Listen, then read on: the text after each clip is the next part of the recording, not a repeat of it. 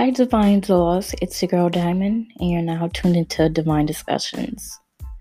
I know, it's been a while since you've heard my lovely voice, but it dawned on me that I am Divine Diva.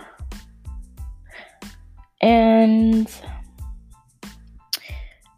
we're almost into the new decade. 2020. Vision on 2020. Meaning that mind the business that pays you.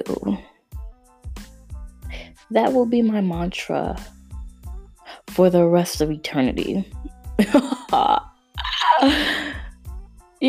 Just mind the business that pays you.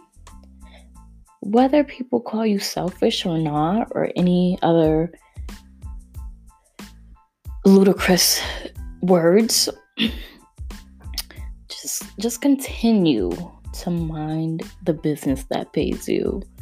Because at the end of the day, the higher above sees and knows everything, that he is able to keep track of more than you.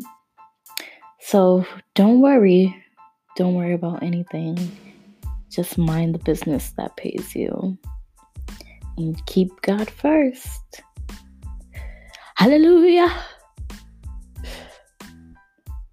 Bye.